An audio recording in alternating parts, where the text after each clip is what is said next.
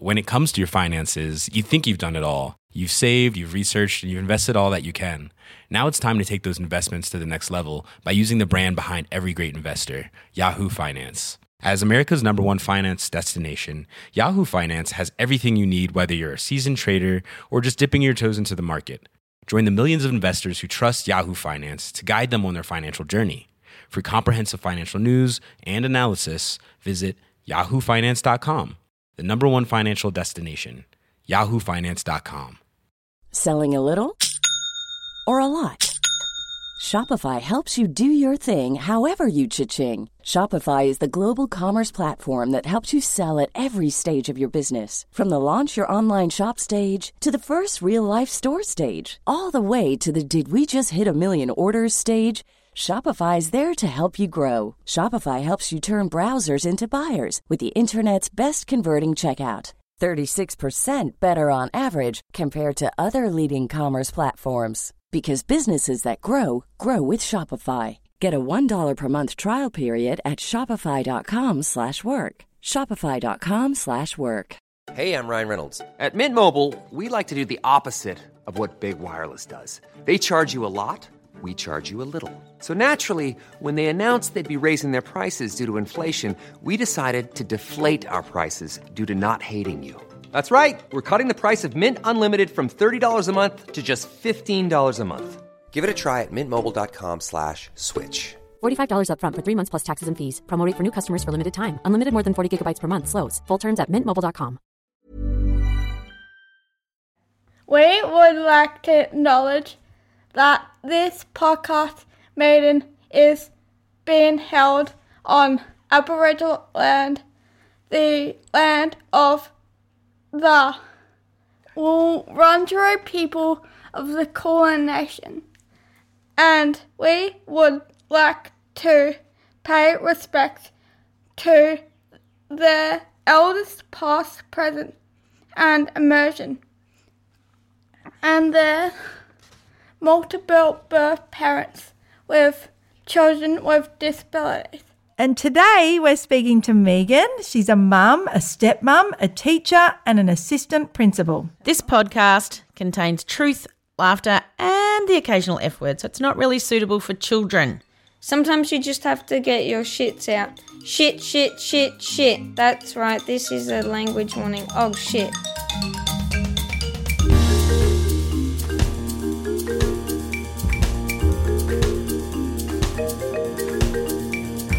Quite a lot of things. She is a lot of things. How you going, Mandy? Good. How are you, Kate? I'm good. It's Carers Week. It's Carers Week. Yep. We've been doing a few corporates, which are really nice. Please keep hiring us. It's really nice to be able to eat food. Oh, no, it was just wonderful to be with people. And And because they're mostly not on Zoom anymore. Yeah, that's right. So it's lovely to be in person in Melbourne. Really is.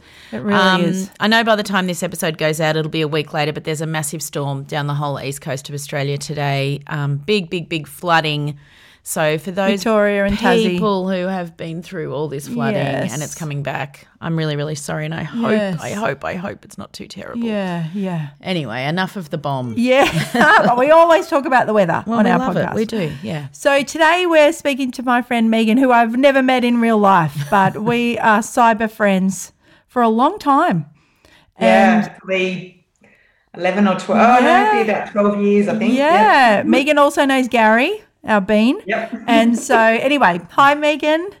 Hello. Oh, it's lovely to have you today. I just want to say Megan is extremely attractive. She's got a gap in her front teeth like all the cool people Kate, do. Yes. Yes, there you go. For those of you who can't see that, just know. Thanks for coming onto our podcast, hey? So we're going to start off with our questions. Mm-hmm. Okay, so our first question is, do you have a song or music that either, lifts you up when you need to be lifted up or just gets you through the down times? I probably don't have a specific song. I do really like the song from The Greatest Showman, the This Is Me. Yeah. I really like that song. I probably more about the lyrics than necessarily the sound of the song. So there's little snippets of lots of songs that resonate with me, which is to the annoyance of everybody else in the car because I just skip the song until I get to the bit that I like. No Og's chord for you. Yeah. Okay, fair enough. That is a good song, actually. I think it's the anthem. Buzz put it on his way home from school the other day. Yeah. He's like, this is the song. I was It like, is yep. an anthem Yep. for us, isn't it? It really, really is. What Yeah. about, did you win any awards at school or any in your life? Yeah, I did. I won quite a few awards at school, but my favourite and probably most memorable award was when I was in year 12, and I won an award for like consistent and conscientious effort to whatever. And I thought, like, as a teacher now, I think about that award and think it's a nice, like, it wasn't about being the best or doing the best. It was about, for me, what I was personally doing. So I think I keep that in my mind when we're talking about awards and stuff with school, that it's kind of an individual thing. And I think a nice reason to get an award rather than for throwing leaves in the air or as we've experienced, ripping up paper. Yep. Yes. You've had one of them too. Yeah, great. Yep. Again. Yep. Good. That is a really, actually, that's quite a great award. People can think about that. Consistent effort. Doesn't have to be you got an A. Yeah, that's right. No. I like it. Yeah. Good award. That's probably one of the best ones we've heard. Yeah. Actually, at our school, when we celebrate Public Education Week, we decided probably 5 or 6 years ago that at that assembly, like it's a whole school assembly and all the community's invited, and we decided that it should be a celebration of public education for all kids of all abilities. And we decided to ditch awards at that assembly and just celebrate everyone. And it's actually got a really beautiful feel to it because it's just about being part of the school, not about who's best or who's improved or, you know, like some of our awards are great. And I think there's a time and a place for them, but it is also really nice just to celebrate school as a community. That sounds beautiful. Yeah, it really, really does. Good on you. We'll hear more about it. And our favourite question, why are you a P? Why am I a P? I am a P because I am mum to Cal, who is almost 14 years old. Cal has cerebral palsy, so his official diagnosis is chorioathetoid cerebral palsy, quadriplegia, so it means it affects all his limbs. And he also has some other things thrown in, like a diagnosis of epilepsy, which is one that he's due to overcome, like as he gets older, but still there at the moment. And he has dysphagia, so has trouble swallowing. So, yeah. Yeah, well, that's how we met in our private group that we won't tell the name of, and and we had our youngest around the same time because I was going back through our messages, seeing that we were messaging each other, you know, nervous about having another baby. Yeah, I remember connecting that feeling of being excited about having another child after Cal and adding to our family, but also lots of questions and nervousness around parenting another child after or alongside a child with a disability. Yes. So if we go back to the beginning, how was your pregnancy with Cal? My pregnancy in itself was pretty uneventful. I remember thinking that all these people talk about it being such a glowing, lovely experience, and I thought it was one of the most unnatural things to have. Very contorted body that I had no control over. But other than that, uneventful pregnancy, water broke, went up to the hospital, and they just sort of monitored things for a little while because the contractions weren't too close together. And then when I went into labour, that final stage of labour was quite quick and was probably about 45 minutes. But during that time, my memories and Grant, my husband's memories, are a bit different. There's things that I don't remember from that time, but basically Cal was born. I was quite stressed at that point because I'd had a friend who I've been friends with since kindergarten who'd actually lost a baby 6 weeks earlier. Oh, goodness. At full term. Her baby was actually born and then had passed away a few days later. And so I was really, really stressed about that situation and had informed the midwives beforehand. And then Grant remembers them saying, we just need to get this baby out of here. And I don't remember hearing that, but basically Cal was born and they picked him up and put him on my chest. And as they'd said, they could see his head. My biggest concern at that point in time was, does he have red hair? Does the baby have red hair? To which they replied no. And they put him up on my chest. And I remember thinking, like, obviously all babies are discoloured, I guess. But it really shocked me. And as it turned out, he actually wasn't breathing. And so while it was lovely to have that initial hold, he probably shouldn't have been given to me. Right. So he was then taken off me. They started to, lots of pandemonium, I guess, and chaos in the room. They, hit the emergency buzzer for the paediatrician. The paediatrician came up. They commenced resuscitation. And so basically laying there, and Cal was on a table and had a mask on him and they were pumping the air into him. And that went on for about, sorry. No, it's okay. Yeah. Thank you. That went on for about 20 minutes. Goodness. To the point where after he was breathing again, the question actually was, what time was he born? Because none of them taken note. And so it was like, we think it was about 20 minutes ago. It's 7:20 now. We're happy to just go with 7 a.m. And we all just went, because it was just so not important at that time. Yeah. And obviously, as I know you guys and lots of people listening are well aware, still obviously very raw. Yes. But so Cal was effectively resuscitated. The town that I live in is only got about 17,000 people. So while our hospital is great in many ways, I really don't think they were equipped to deal with the situation at the time. And Cal was actually put into a humidity crib, but was actually warmed, not cooled. And that over time became a very big issue for me when I was, I guess, on my plight to research all things. Course.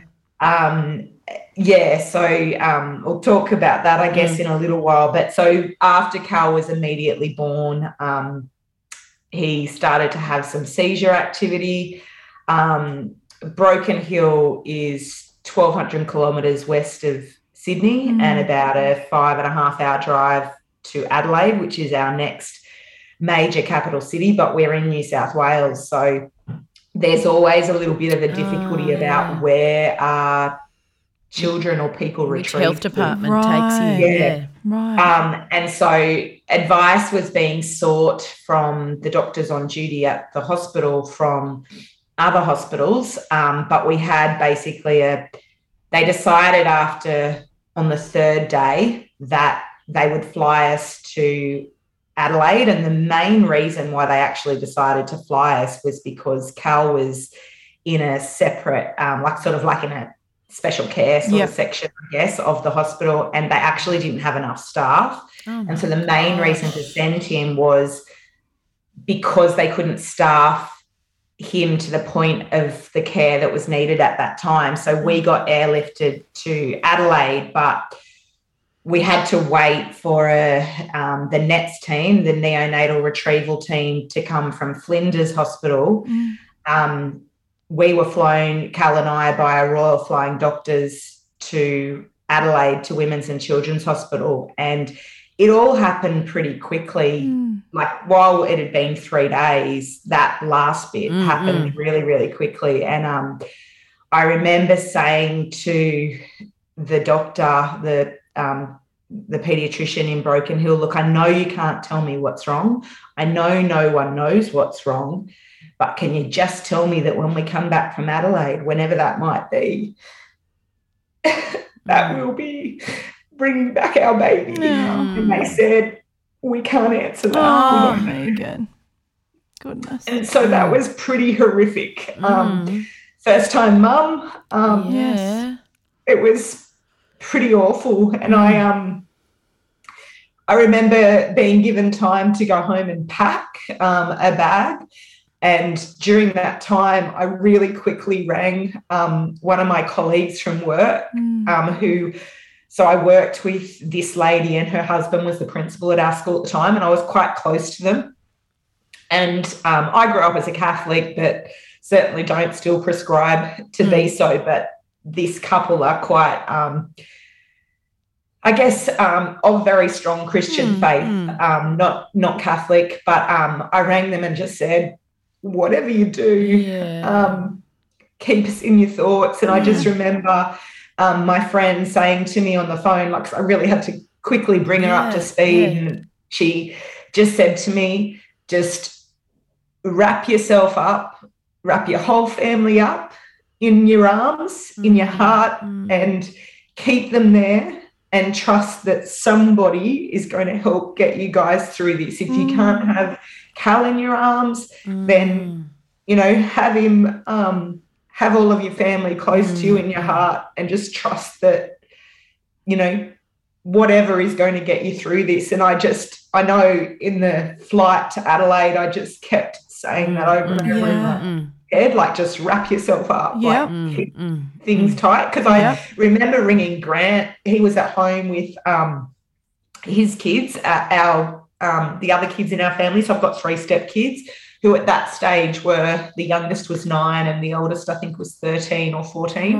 And so I'd rang him and said, they're going to fly us to Adelaide. I need you to come. And he was like, oh, yep, coming to the hospital. And I was like, I can't do this. I said, I can't do this by myself. I can't get on a flight and go, and I don't know what to do. Like, I've never been a parent before. And Grant, and I said, I just don't think I can deal with this. And Grant said, you can, you have to. Like, your mum, you've got to go. Oh, goodness, Megan. Yeah, and so that was the beginning to being a mum. It was pretty chaotic. And we then spent 10 days between NICU and Skaboo, the special care nursery, which doesn't seem like a lot. At the time, it felt like it was forever. Oh, it's a long time. You ask someone if they want to do something really traumatic for 10 days, they're going to say no. Yeah. And also made more difficult by the fact that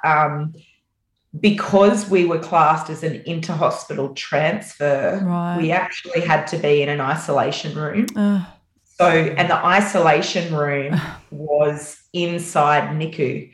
So you actually had to walk through NICU with very, very, very preemie babies to see our full-term baby. And while all of the parents there were at different stages of grief and celebration, it was really difficult to walk through knowing we were going to visit a baby that was full term when we were completely surrounded by babies who effectively were still waiting to officially be. It's a very confusing place. It's really confusing. And you have your own, terror, really, and then you feel like you shouldn't show that because someone else's pain or fear is worse. It's really tricky. Yeah, definitely. So you did that for 10 days. And where were you staying? So I was in the hospital for the first few days.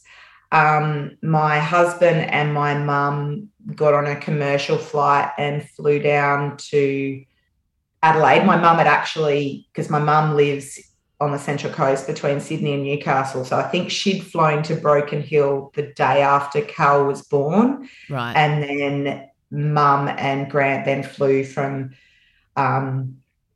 Broken Hill to Adelaide. And at the same time, because my 3 stepkids were in our care for that week, Grant's mum flew out from Sydney to look after them. So it was a lot sort of going on. Logistics a go-go, yeah. Yeah, so we stayed at a range of places while we were down there. Mum and Grant stayed in a couple of different hotels and had some very funny experiences as mother-in-law and son-in-law staying in the one hotel room.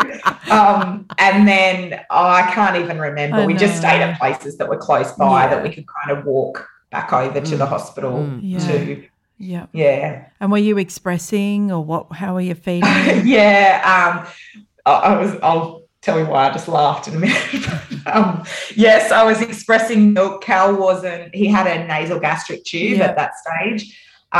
He wasn't really able to maintain a suck. So I was expressing milk and then we were giving it to him. I think it's all a bit hazy, but I think from memory they were using a syringe with gastric tube to start with, and then we moved on to breastfeeding and bottle feeding with the milk. But I laughed because in my completely sleep-deprived state when we were in this isolation room, I was sitting down expressing and I forgot that I was expressing, and this priest came into the room and I just started talking to him.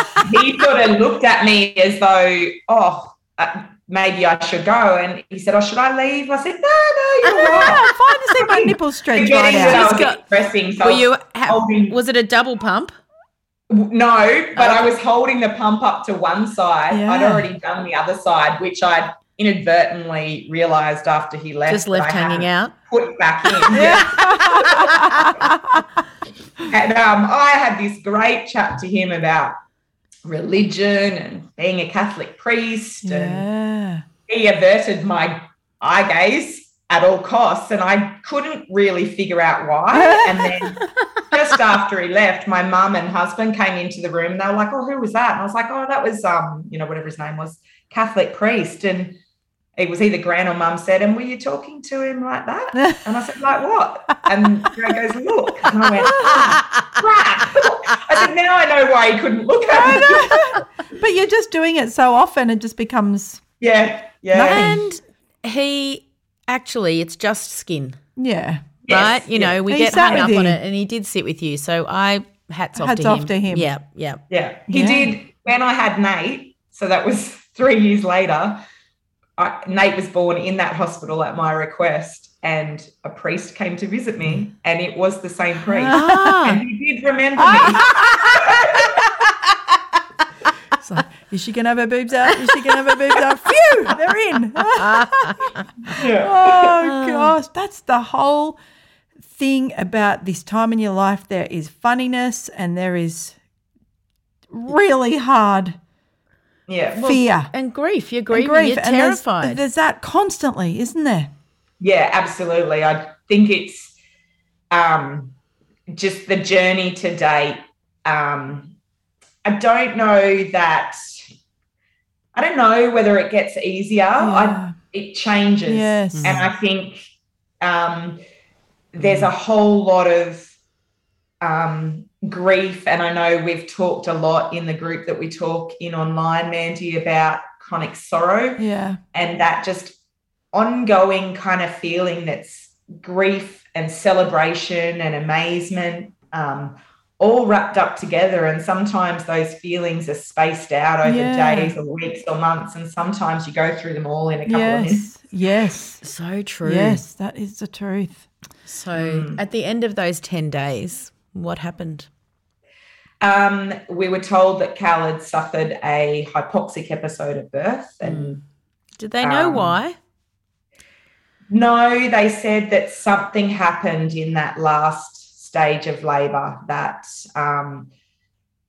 that something had happened they couldn't really pinpoint, and the exact words that were used, because Cal had made massive improvements in the 10 days we were in Adelaide, and we'd seen lots of, therapists and neurologists and whatever, and we were sent back to Broken Hill, transferred back to Broken Hill Hospital, but only stayed there overnight. But we were sent back with the explanation that he's come so far, it's a little bit like having a sprained ankle. So something's happened to cause this ankle to be sprained, and you react differently and compensate because your ankle is sore. But then once it's feeling better, you overcome it and everything is fine. And so that was the explanation we were given upon leaving Adelaide and bringing our baby home.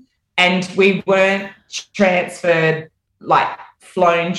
home. We had to take this baby who'd been in NICU and SCBU and get on a commercial flight and fly home, which I was so used to hearing all the bells and whistles go off. Yes, it's scary to not. Yeah.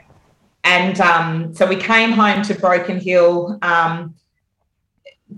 got back to home and just got on with being a mum and a baby and trying not to really think about I guess that, coming up with it was horrific while we were there, but you know what? It was 10 days and it's done with now, and now we can get on with things. And then, he was in your arms, and compared to your friend whose baby died, then you're absolutely. Well, he's here. Yes, absolutely. And so we just went through the motions of me learning how to be a mum, I guess, and a stepmom at the same time. Yes, enormous. And my mum stayed in Broken Hill for a couple of weeks, and we just got on with things. And then it was through going to Mum's group that I sort of thought, I don't think things are kind of happening here at the same rate that they should. I remember Cal smiled when he was 6.5 weeks old, and I was like, ooh, 6 weeks. Yeah. He smiled at 6.5. We're on track, you know. All going well, and we were keeping on going back and having checkups, and they were happy with how things, just at our local hospital. Yep. They were happy with how things were going. Cal was feeding by this stage, breastfeeding, and we continued that for about 6 months. And it was around that same time, around 6 months, that I was like, I just don't feel like everything is right here. I think that's when other babies are rapidly changing, aren't they? Rolling. Some are starting to crawl, some are, Yeah, and I, perhaps in hindsight unfairly, but at the time I had this expectation that because my husband had 3 children, he knew all about it. He should know if everything is okay or not. Yeah. And I guess it kind of was probably a moment. There was others when Cal was first born, but it was a moment where I kind of really went, you know what, this is like gut instinct, mum instinct, something is not right. And I'm the one who's seeing Cal, our baby, next to all these other babies, and something doesn't seem right. And so when I went home and then explained to Grant what I could see these other babies doing and what Cal wasn't, and they were small things, might have been the way that he held his head or starting to roll or things like that, but grabbing for stuff became more evident. And so we asked for things to be looked into, and the process then started of having small visits with the local paediatrician, and then we got referred back to Adelaide. And because at that stage, when the release notes from the hospital had been sent through, it just said hypoxic ischemic encephalopathy, grade 2. And I do know that when I opened that mail, I lost it. I just couldn't deal with it. And I started Googling all the stuff in it and just was horrified and just went, no, don't want to deal with it. And any medical bills or anything that came, I just couldn't deal with any of that, because it was like there is actually something wrong and I don't know what it is. They did genetic testing and all that. They did an MRI when Cal was 3 days old, and it was clear. it didn't show anything. Right. When they redid the MRI, when I think he was probably about, might have been 8 or 9 months, it showed symmetrical brain damage to both sides of the brain, but predominantly in the basal ganglia, which is the part of the brain that controls your movement. And at that point, we had been waiting for those results in Adelaide, and we'd been waiting down there and just kind of filling in time for about 5 or 6 days in amongst appointments, and we just wanted to go home. And so they'd said, look, we'll get in touch with you and let you know what's sort of happening. And we came back to Broken Hill, and I got a phone call one night and from one of the paediatricians in Adelaide, and he said, I'm just ringing up to chat to you about the results and things that came through. And I said, yeah, okay, no worries. And he said, now, as you know, and at this stage I didn't know the MRI results, and he said, as you know, the MRI results have shown symmetrical brain damage, basal ganglia. So this is as a result of the hypoxic episode. He is likely to have what we'll call a global developmental delay, and my suggestion to you is to engage as many services as you can in Broken Hill where you live and get therapists on board, early intervention happening. And I had walked into the kitchen to get a pen and paper to start writing down what he was saying, and I just looked at my husband and I said, it's the doctor from Adelaide. He's saying that Cal's got brain damage. And the doctor said, did you not already know these results? Oh, goodness. And I said, no. And he said, I'm so sorry. I thought I was just reiterating something you already knew. And it was just like, it would have floored me hearing it face to face. Yes. But hearing it over the phone, it was pretty horrific. And your home is your safe place, you know. Yeah. You go somewhere to hear that stuff. Yeah. And you come home and regroup and shut the front door and snuggle in to hear it like that. Oh. Yeah. Oh, Megan. Man, so who was supposed to tell you and why didn't they? I don't know. We also, because when we'd been down in Adelaide on that particular visit, we'd also been there because we'd had to have follow-ups with the hospital, because when we first got home from Adelaide, we had a phone call a week later. I was watching the news and there was a news article that came on about all these babies in NICU and SCBU from October, November the year before, having been subjected to a staff member who had whooping cough. And if you were there at that time, please contact the hospital.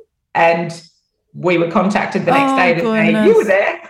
How many things? Yeah. So, that was just another layer of trauma added to the situation. Yeah. But, I think we went on, like, when we were told global developmental delay, I don't remember exactly in what order things happened, but I knew that I was pretty gung-ho. So I went out we had an early intervention centre here, and I went out and saw them and said, like, have you got a space? And they were pretty full up at the time. And I just remember and I did know the director begging them through work and stuff. And I just kind of got quite teary and just said, I'll take anything, half an hour, fortnight, don't care.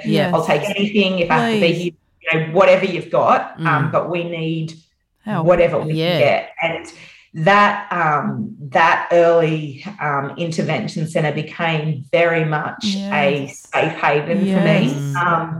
I think back now and feel for the staff who work there, who I'm still in touch with, because they were not just early intervention educators. They were therapists for me. Yes. I might have got more out of it than Cal did, but well, it's somewhere to belong when you feel like you don't belong in the world anymore. Absolutely. It's really important. And they can hear what you're saying when other people can't. Yeah, it was just a place of acceptance. And it was interesting because I'd lived in our town for probably about 10 or 12 years before that happened. And this particular place had a bit of a stigma about it. Right. Like there's an early intervention centre and there's a like a care facility and employment sort of set up for people with a disability. And it had a bit of a stigma, as I know you guys have talked about before. And over the time that we were involved with this place, we were talking about how to promote it and how to we were just, as parents connected to it, were really honest and were like, it's the place that no one wants to know about until they need it. And then you want to know everything. So the word disability or somebody having to, you know, like as a parent of a newborn or as a person who's pregnant, seeing flyers around for early intervention centres that you may want to use should your child have a disability, like who wants to know about that? No. Like you don't want to go there until you're there. Yeah. True. Yeah. True. I think it's the job of the whole world to destigmatise Yes, disability. it is the job And of the whole world. We'll all do our little bit. Yes. And then it'll just be like taking a pamphlet about, do you want to do physio for your body after you've given birth? Do you want to know where early intervention is? Do you want to, you know, all that? But at the moment it's, we're not quite there. And so was he there all the way up until school? Like did he do kinder there or what was that? He was there for maybe 3 years, I think. Alongside that, he was also going to family daycare, and we had the absolutely most beautiful family daycare mum for both our boys, for Cal and Nate. And Cal was very much immersed into this family and their kids. His daycare mum's kids were all older. Her youngest was actually the same age as our eldest, my stepdaughter. But he was just part of their family. And even now when I see, you know, this lady's grandkids out and about, they still know Cal, they still know my other son, Nate. And it was just a beautiful feeling. So we were really lucky we had family daycare. And I will say, though, that was the only family daycare mum in town. And in actual fact, the only childcare setting in town, and there are a number who were willing to have Cal. Listen to that, people. Yeah. Well, thank goodness she was there. Yeah, absolutely. When he was a baby, there was other people willing to have him, but as his disability became apparent, it became more difficult. And this particular daycare mum, Jenny, was just absolutely amazing. And she would, you know, she'd ask for a run sheet of what his physio exercises were that he needed to do. She could do that with him. And they call her, some of the other mums I know call her Mother Earth. Yes. She's beautiful. Yes. So we were really lucky. We had Jenny and we had our early intervention centre, and they were both fantastic. We also, as it got closer to school, enrolled Cal at preschool. Right. And there was 2 main preschools in town. I went to both, and one I walked out of and just bawled because I didn't have Cal with me and I'd gone to suss it out and it was 2-story, and I was like, you know, how would you get from because you went in on the top level. So I was like, how would you get from here to the backyard? And they were like, all the kids would go down the stairs. He'd have to go around this way. And it was no fault of the centre. No.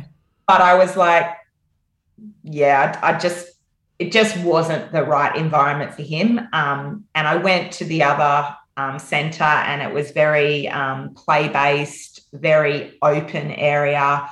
And it was just like, how can we make this work? And before Cal started, the benefit of being in a town that's not huge is having connections to lots of people, and especially through teaching. So I did know of some of the staff who worked there, and we ended up having, I guess it was effectively like a transition meeting, but we ended up having a meeting before Cal started there. And I think there was like 7 staff there, and Grant and I, and we just went through, I'd been given advice from one of the groups that I spoke in to make up a booklet that gave information about Cal and had even things in it like a communication dictionary. Excellent. So like if he pulls this face or makes this sound, this means, and things like that. And it was probably completely overwhelming for them, but it was great for me. Yes, of course. Yeah, and it probably wasn't overwhelming for them. I think information is incredible. That's, you know.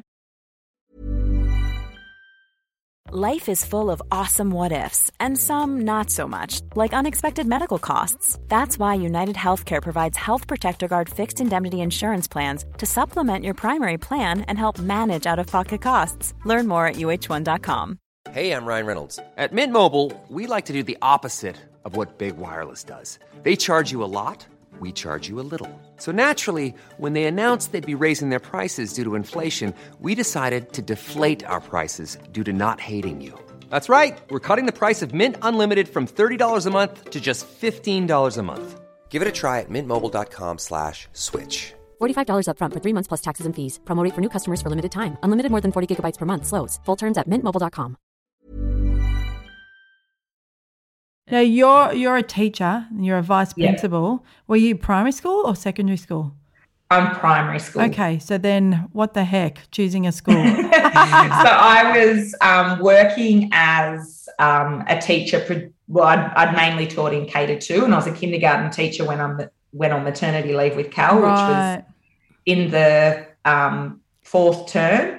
And I was planning on returning to work in April the next year, and that didn't quite happen. No. So I taught K-2 for a number of years. I think I'd been teaching for about 8 years when I had Cal.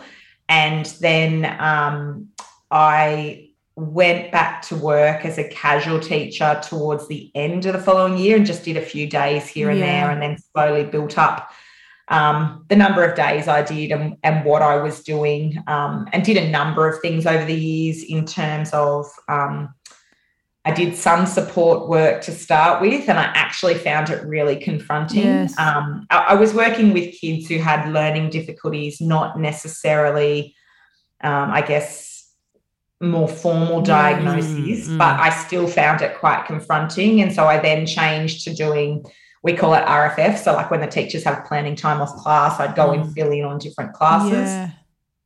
I then got into a role 3 or 4 days a week doing learning and support, but it was after a number of years, and I was it was the right time for me to do that. I'd become quite strong advocating for Cal, and had become really, really passionate about mainstream education, particularly mainstream education in public schools. And I took on the role of learning and support teacher a few days a week and worked alongside an amazing school counsellor. And I would go as far as to say we were a really great team together. We bounced off each other and had lots of laughs, but also troubleshooted lots of things, met with lots of families, and we're very much about how can we make this work for you? How can we... the perfect team. How can we cater for your child? I also, in my role as learning and support teacher, was involved with another staff member of kinder transition. So we would go out and visit the preschools and do like a chat to parents about school readiness. Yeah. And I ended up incorporating into that school readiness chat, talking about these are all the things that we would expect your child was doing or not doing in, coming to school. And this is what things might look like socially and rah. And then I had this section that was called The Beautiful Exception. And then just spoke about, if you're sitting here thinking none of this applies to me or my child, you are what I call a beautiful exception. I would have been weeping. A beautiful exception. I would have been howling. Yeah. Well, that did happen. I just had people walk out and leave.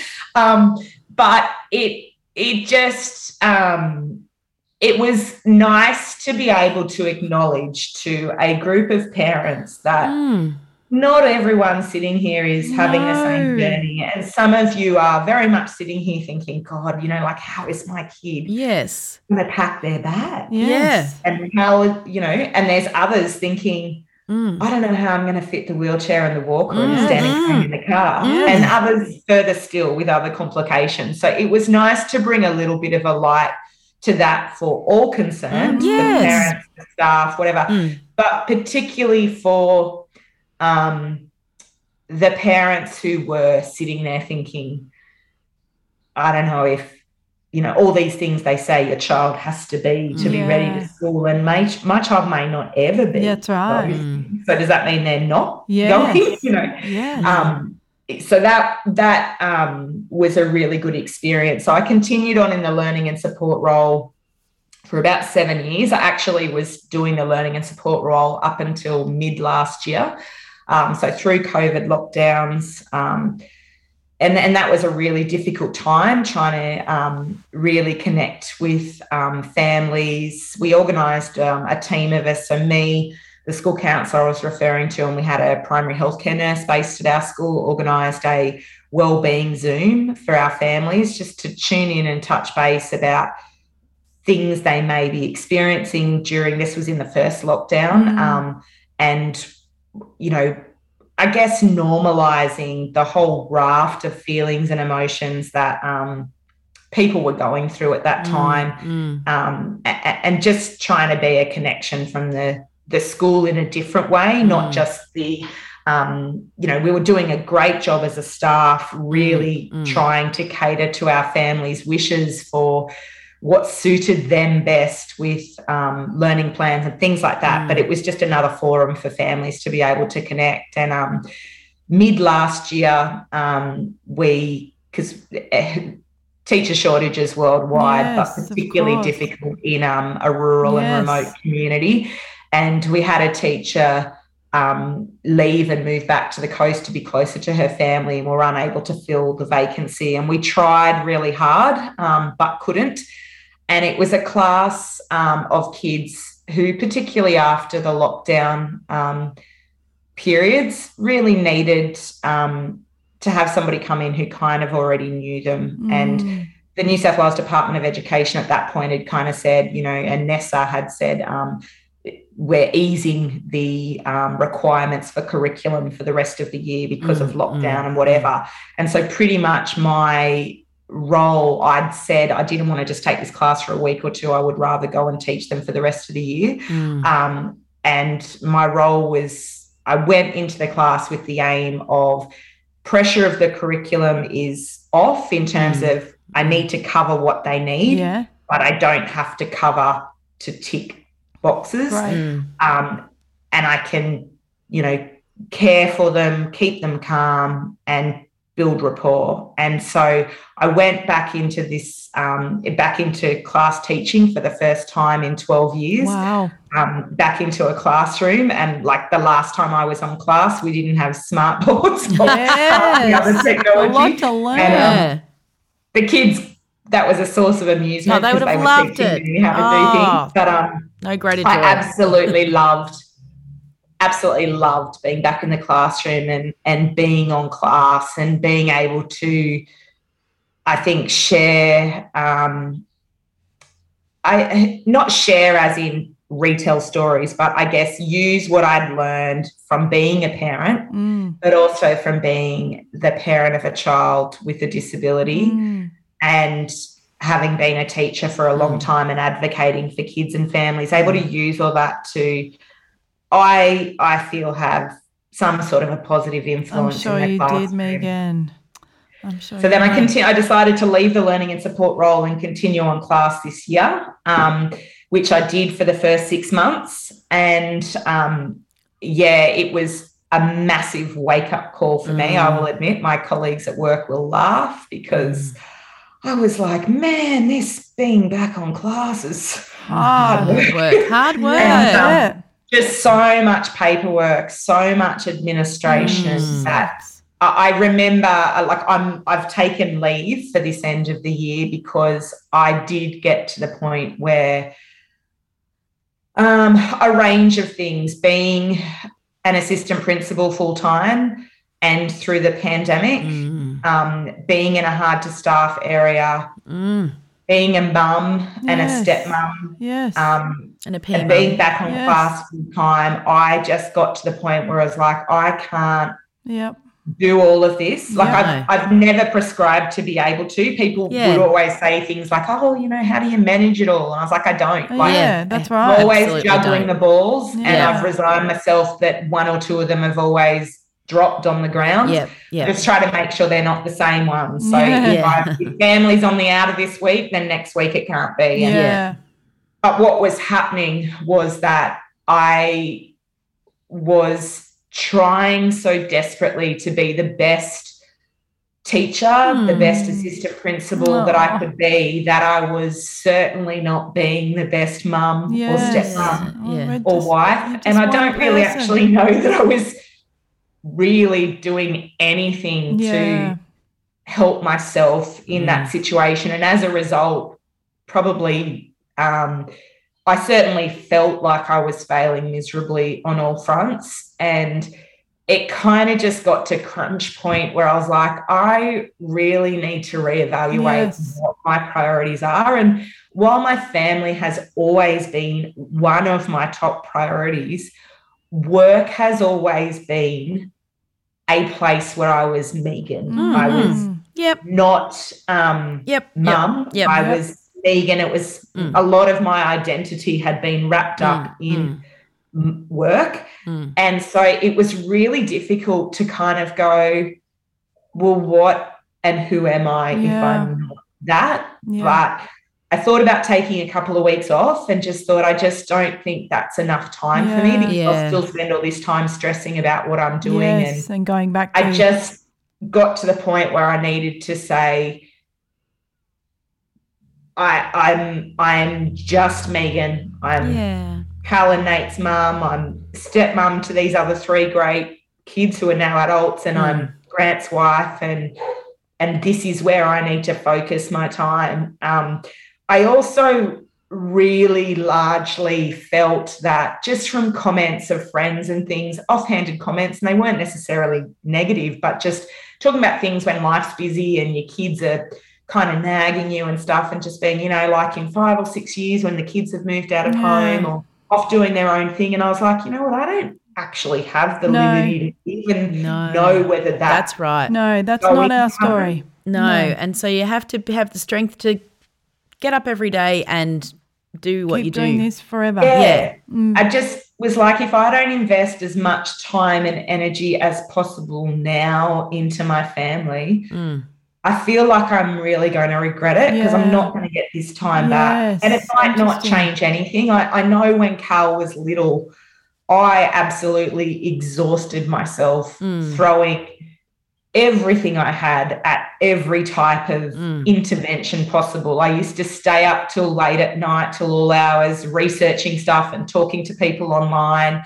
setting up obstacle courses, physio and OT activities around the lounge room to be ready for the next morning. And I don't regret doing it, but it got to a point where I did realise, and I guess it was a point of realisation, but a point of acceptance, that no matter how much we do, there are some things that aren't going to change. That's true.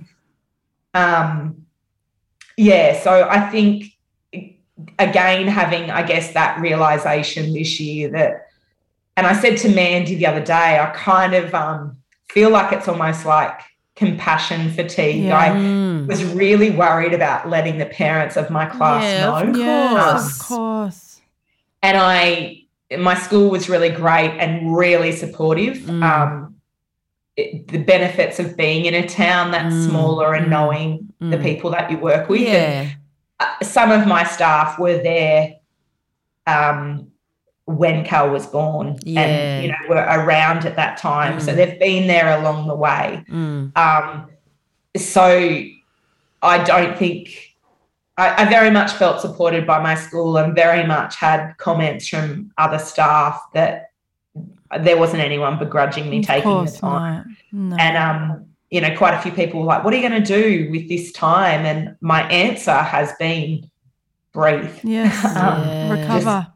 Pause. And I did. The first we had one of my stepdaughters was getting married last term, so the first 5 weeks I was off work was largely about binge watching Netflix. Yes. Important. Everybody else did it during COVID. It's your turn. Yeah. Yes. Laying on the lounge, just pottering around, doing things around the house and kind of setting really small goals. Yes. Like, I'm going to get out in the sun today and I'm going to go for a walk and I'm going to pick my kids up from school and drop them off.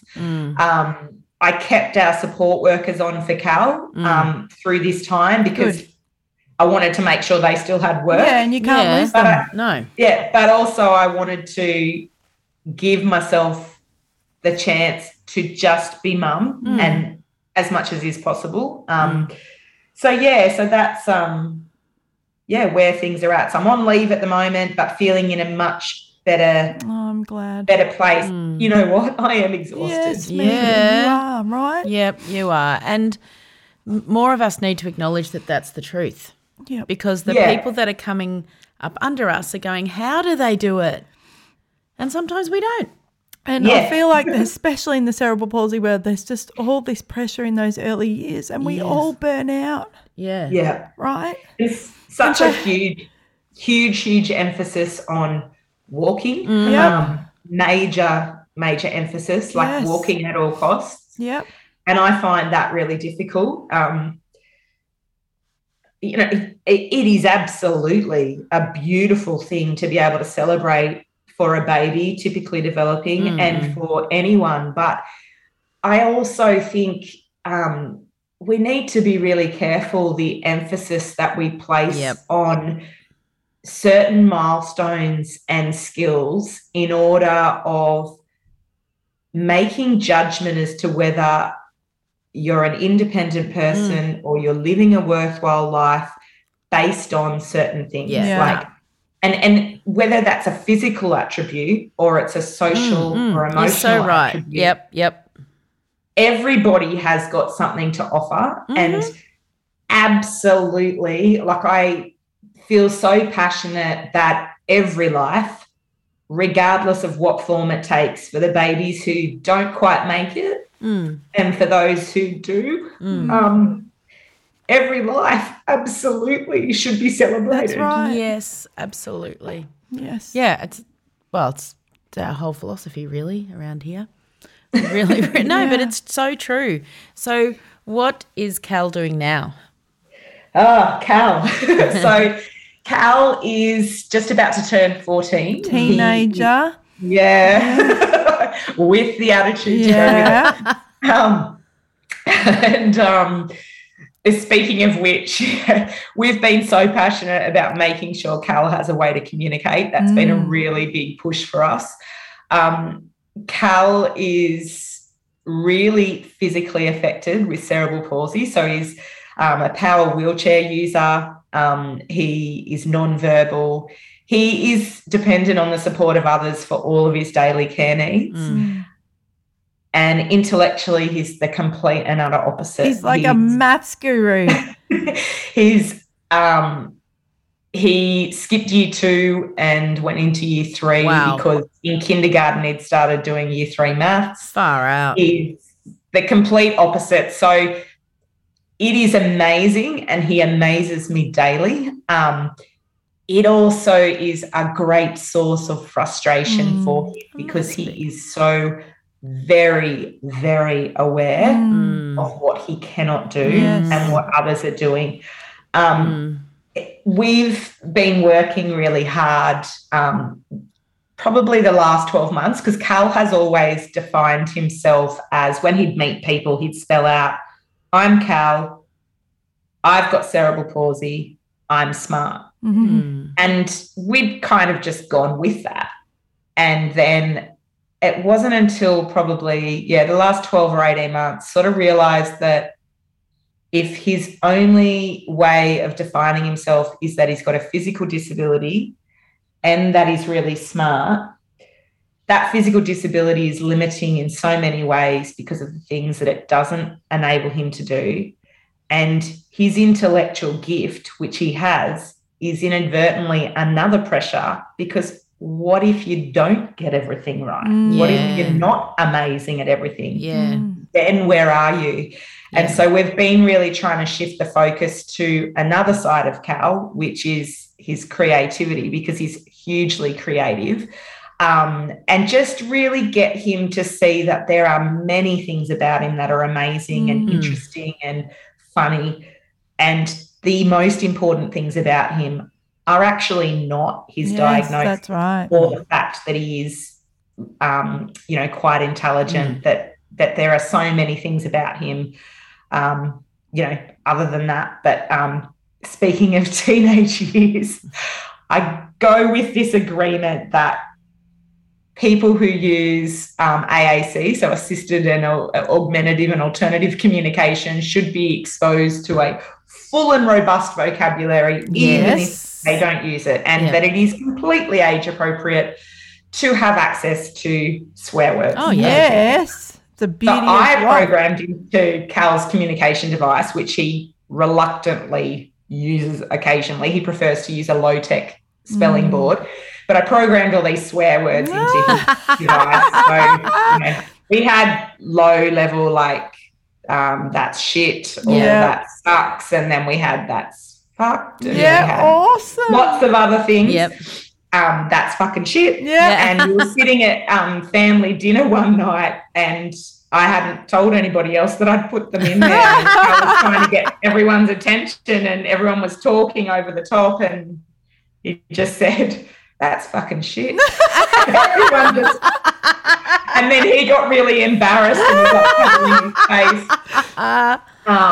So that was quite funny, and I then had to explain how it ended up in there, and then I was like, I thought that Cal should have full access, and then Cal was like, take it out. I was like, well, we'll leave it there, just don't use it unless it's really needed. And then he did spell out to me the other day, I was relaying a story to one of his support workers that I thought was hilariously funny, and Cal had heard this story a few times and was getting really sick of me talking about it.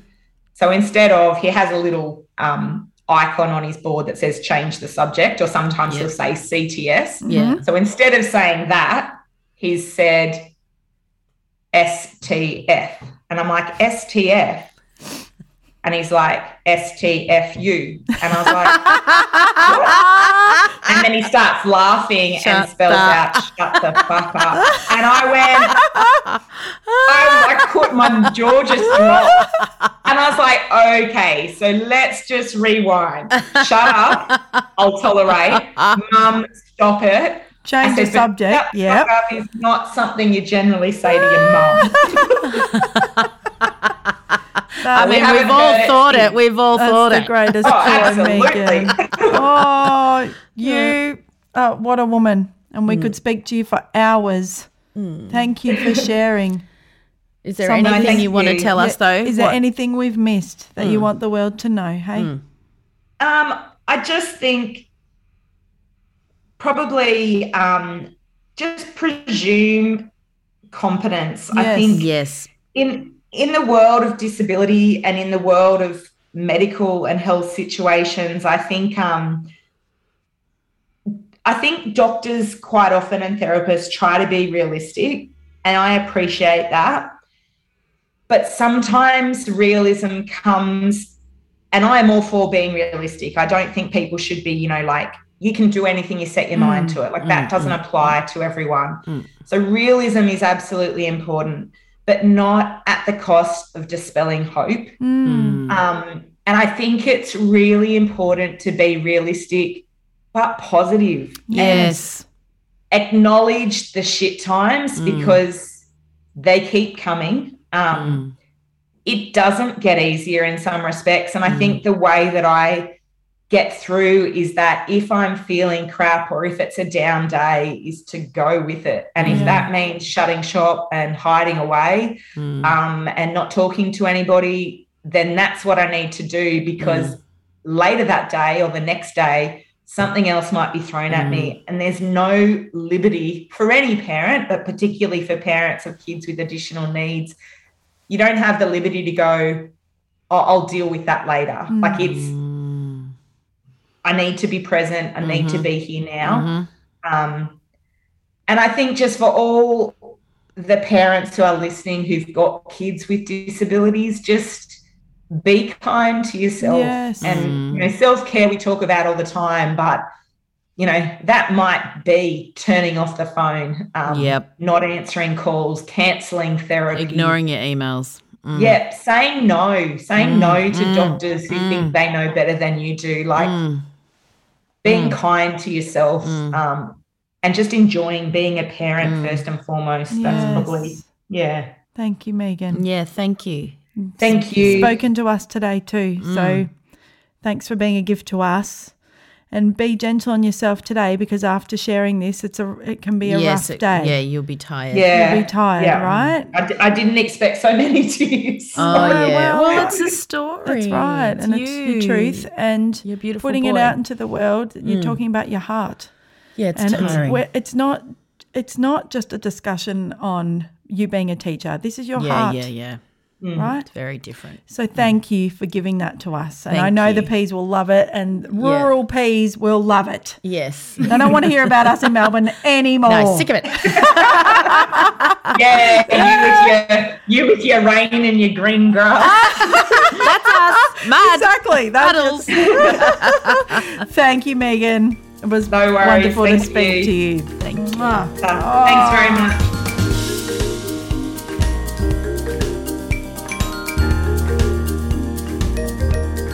Wow, Megan. Megan, thank you. Oh, she was generous. So generous. There's so many stories that sit and we forget how they affect us until we start retelling them. Yes, that's right. And they're just lurking there. So yeah. thank you for sharing, Megan. Yeah, and, you know, we promised you that we would have more teachers on. Yes. Right? And yes. I know my best friend's a teacher and it's a really hard time. Yeah, everyone's It's so the hardest tired. time she's been through teaching. So exhausted. The parents are tired, the kids are Yes. tired, the teachers are overworked. Yes. There's not enough resources. Of So course. we're thinking of you all, Yes, teachers. so thank you, Megan and Callum. We'll have some photos up of her family. And Yeah. Okay. What made you cry this week, Mandy? Well, I had a little teary when we went to we've done a few speaking gigs this week, and one of them was at a NEMDA. Yep. And we were at part of their AGM, and then we spoke afterwards. But just having beautiful people with intellectual disabilities joining into the AGM. Yes. I was just so overwhelmed. I just thought, this is so beautiful. One of the and most magic. beautiful things I've been to. I know, and I just thought, Everyone had equal worth. yes, Everyone had the floor when was they wanted to magic. talk. It was. They are doing an and incredible I thought, work. you go to boring AGMs, Yeah, not at these no, places. this one was great. Oh, it was Everyone was great. laughing, applauding. No, Oh. and the participants were able to get up and join in As it should be. as it should be. Yeah. I just thought, wow, Yeah, it was really good. you know, if you're really, not in really this good. world. No, but I just got emotional speaking to them and saying these are the most precious people in this world. We have to bloody work harder for them. and if you've got money, fling it Help that way. them. Fling it that Yes. way. We all need to have a job that we love. We thought the local member was there, and so I just said, you need to give him more money. But then he'd already left. already gone. Anyway, Which I they had a said they teary were like, about that. "Duh," because it's coming up to Victorian state election, so the Yeah, local that's members right. are They're popping in and everywhere. out. They're not Yeah. staying for things. No, and I thought that was really telling. Yes, actually. yes, that's right. So how about that? How about that? Yeah. So I haven't had a terribly cry-y week. I wanted to mention that Mandy and I had a beautiful Sisters on Snap P18. Yes. Which I think was during the first or second Melbourne lockdown. I think so too. Felice and Liz. And I'm sure you remembered it. Go back and listen to their Yes, episode. We yes. loved having them on. They were peas. Oh, they were fun. Their story They had- was powerful. They've lived through cancer in their family and it's been very, very tough for them. And now one of the beautiful sisters, Liz has had a stroke. Yeah, 2 massive, massive strokes. And at the point of recording is in ICU in Melbourne. We will put a link in the show notes to the GoFundMe. If you're in the Hangout, you might be able to find the little post about it. It's just shaken me, really. I just think, what I think is, what the fuck? Why do people have all this shit that they have to deal with? Her poor family have already been through enough, and it's made me cross and made me really, really sad. And I know when I replied back to the email, her sister Felice said, yeah, I'm broken. Yes, of You know, course this she is her best friend and her sister. And, this is wrong. But anyway, life. how can we not cry at that? We Yes. just can't. And anyway, What made a difference for you this week? Oh, so many things. We're about to go to Tassie for Special Olympics. When you hear this, she will be there down there over the seas. And we had the last Zoom on Monday night. I mean, do you think I can remember any Zooms? So I'm setting reminders. Anyway, I remembered we were in it. Yep. And Molly was just like, thanks, Mum, for this opportunity. Oh, which is lovely. Beautiful. Yeah, it's going to be 150 people on the Zoom. I mean, the organisation from Anna and incredible. Yolande, I know they listen. The logistics of this, and that's just Team Victoria. Huge. I mean, I said to one of the mums who's like on our school council, I said, you don't know logistics like this. Sorry. Oh, no. They win. They win. They win. Special Olympics. Yep. Head of delegations win logistics. Yep, they really, really do. So, all the information, and then somebody pops up in the chat, what flight am I on? And you get to see everyone go, oh, no. Anyway, that podcasts are back. Heavyweight is back. Oh, my Heavyweight's gosh. back. I've been waiting. Jonathan Goldstein. It's been so long. Oh, my gosh. There's 3 episodes up. I've just listened to them back to back. Okay, I got to go. See ya. It's just magic. That is a podcast. It is above all podcasts. I'm telling you, it's magic. It is magic. It makes me cry. It makes me laugh. The amount of it's work thoughtful, they put into it. It's clever. Oh, I love it. So love just it, love go it. and find Heavyweight. Also, Eyes on Gilead is back. So Handmaid's Tale. I mean, everyone's torture they want to watch. But yes. I love Eyes on Gilead. That podcast is awesome, and it just gives everyone a debrief. Yep. And also, I've been watching Khan, who was on MasterChef and then on Survivor. Yeah. I've been watching him on Instagram for a little while. I kept meaning to say this because he makes lunchboxes for his housemate. Oh, and so he's a chef, yes. and he's making these lunchboxes My for kids Mickey, have got me onto and this. I just love watching him. It's hilarious. Somebody packing lunchboxes with enthusiasm. Oh, yes, I mean, which is no not you one or else. me. No. So go and follow Khan.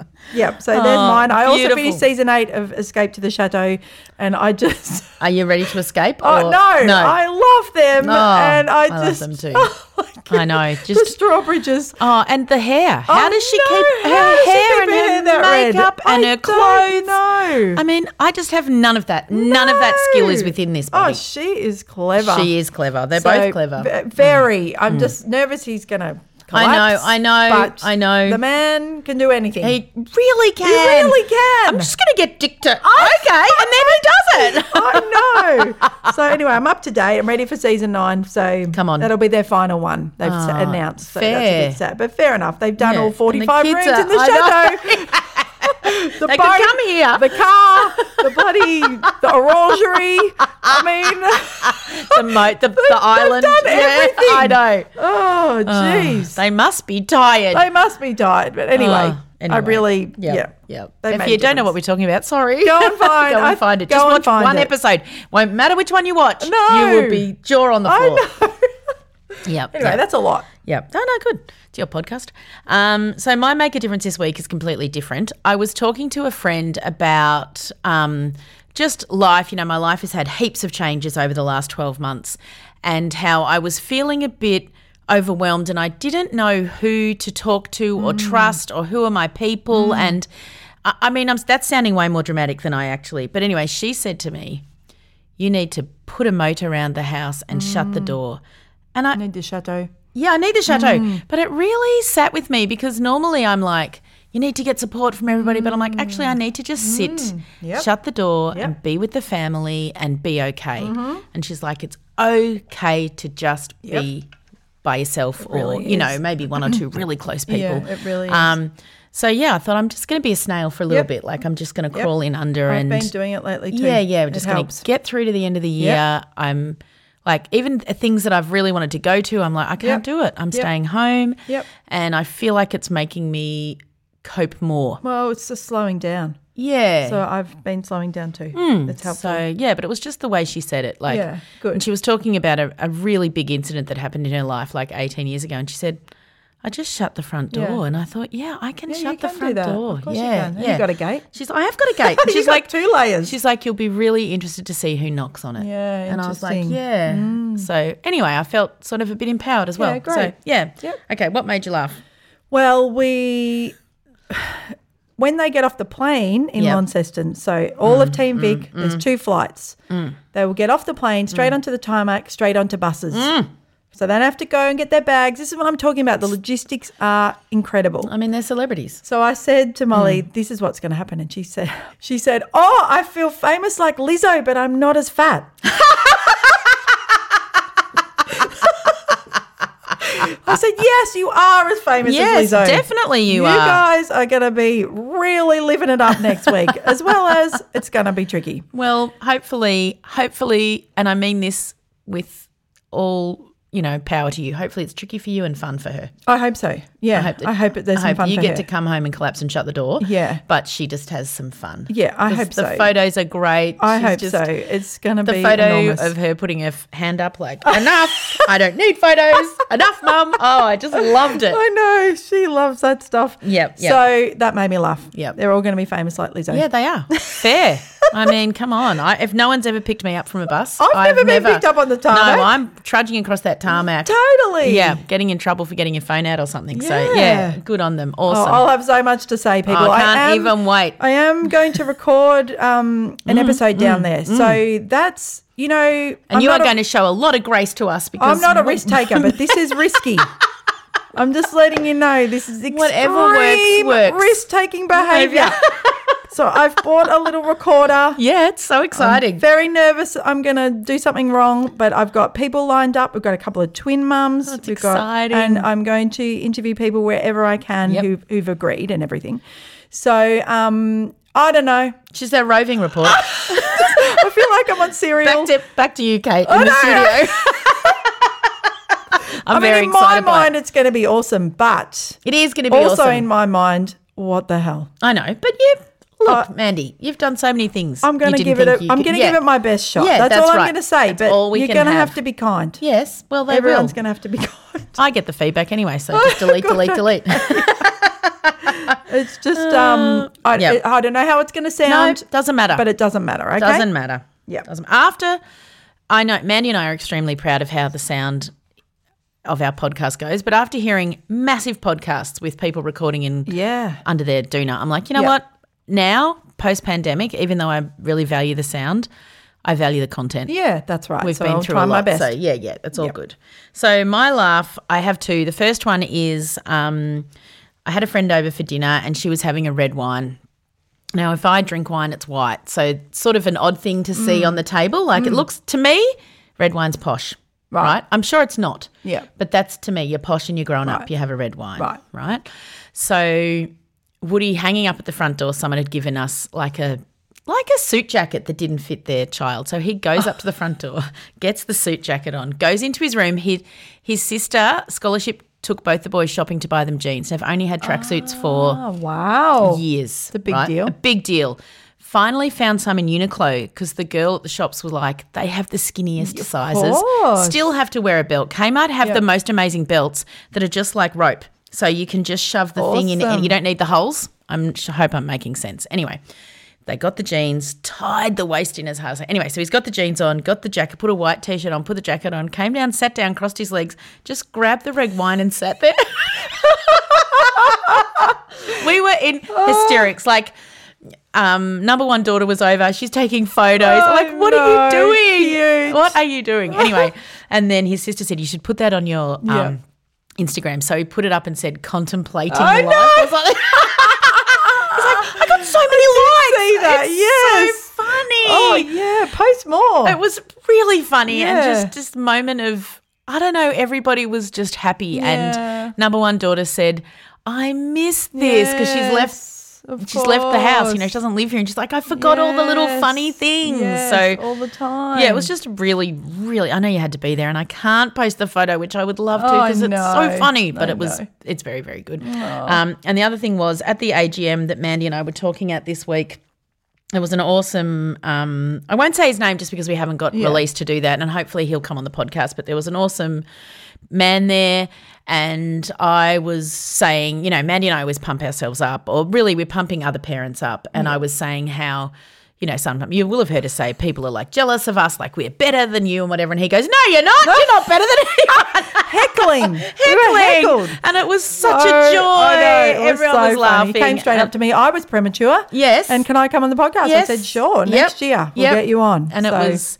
He sang a song. He sang a song. It was just so good. I just feel sorry for all of you that go to boring AGMs. I know. Well, this was magical. And the food, I put the food up on our Instagram. It was unbelievable. I mean, sadly, Mandy and I had to leave to look after our actual children, so we couldn't stay for the food. Anyway, we're also speaking to Carers WA tomorrow. So it's been a nice and busy week. It has. Yep. Some of you will have heard us this week, which is, and thank you for those people who listen. Also, Kids PT had us in their home. Yes, it was beautiful. That was lovely. And shout out to Laura. And next week when Mandy's... I can't remember, sorry, but she's shout a listener. out to you. Yes, and she was really thrilled to meet us, which was lovely. I think I'm doing a council carers week next week as well when Mandy's abandoning me. Yeah. So... Thank you. Rate and review, please. Yep. And we will... Well, we don't know when we'll be back. But we don't know what that's going to be like. Okay. So if there is a gap, that's why. That's why. Okay. Yeah, okay. So or if we replay patience. An old episode just or have whatever. Some patience because it might take some editing. It might. Magic that we don't possess. We don't necessarily. Okay. All right. See ya. Bye. Bye.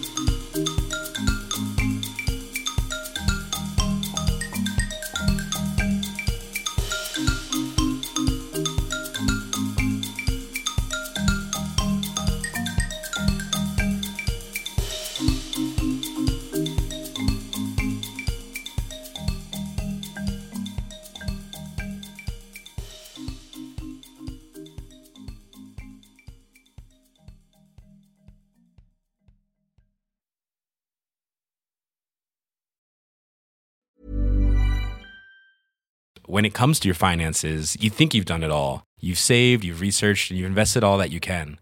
Now it's time to take those investments to the next level by using the brand behind every great investor, Yahoo Finance. As America's #1 finance destination, Yahoo Finance has everything you need, whether you're a seasoned trader or just dipping your toes into the market. Join the millions of investors who trust Yahoo Finance to guide them on their financial journey. For comprehensive financial news and analysis, visit yahoofinance.com. The #1 financial destination, yahoofinance.com. Planning for your next trip? Elevate your travel style with Quince. Quince has all the jet-setting essentials you'll want for your next getaway, like European linen, premium luggage options, buttery soft Italian leather bags, and so much more.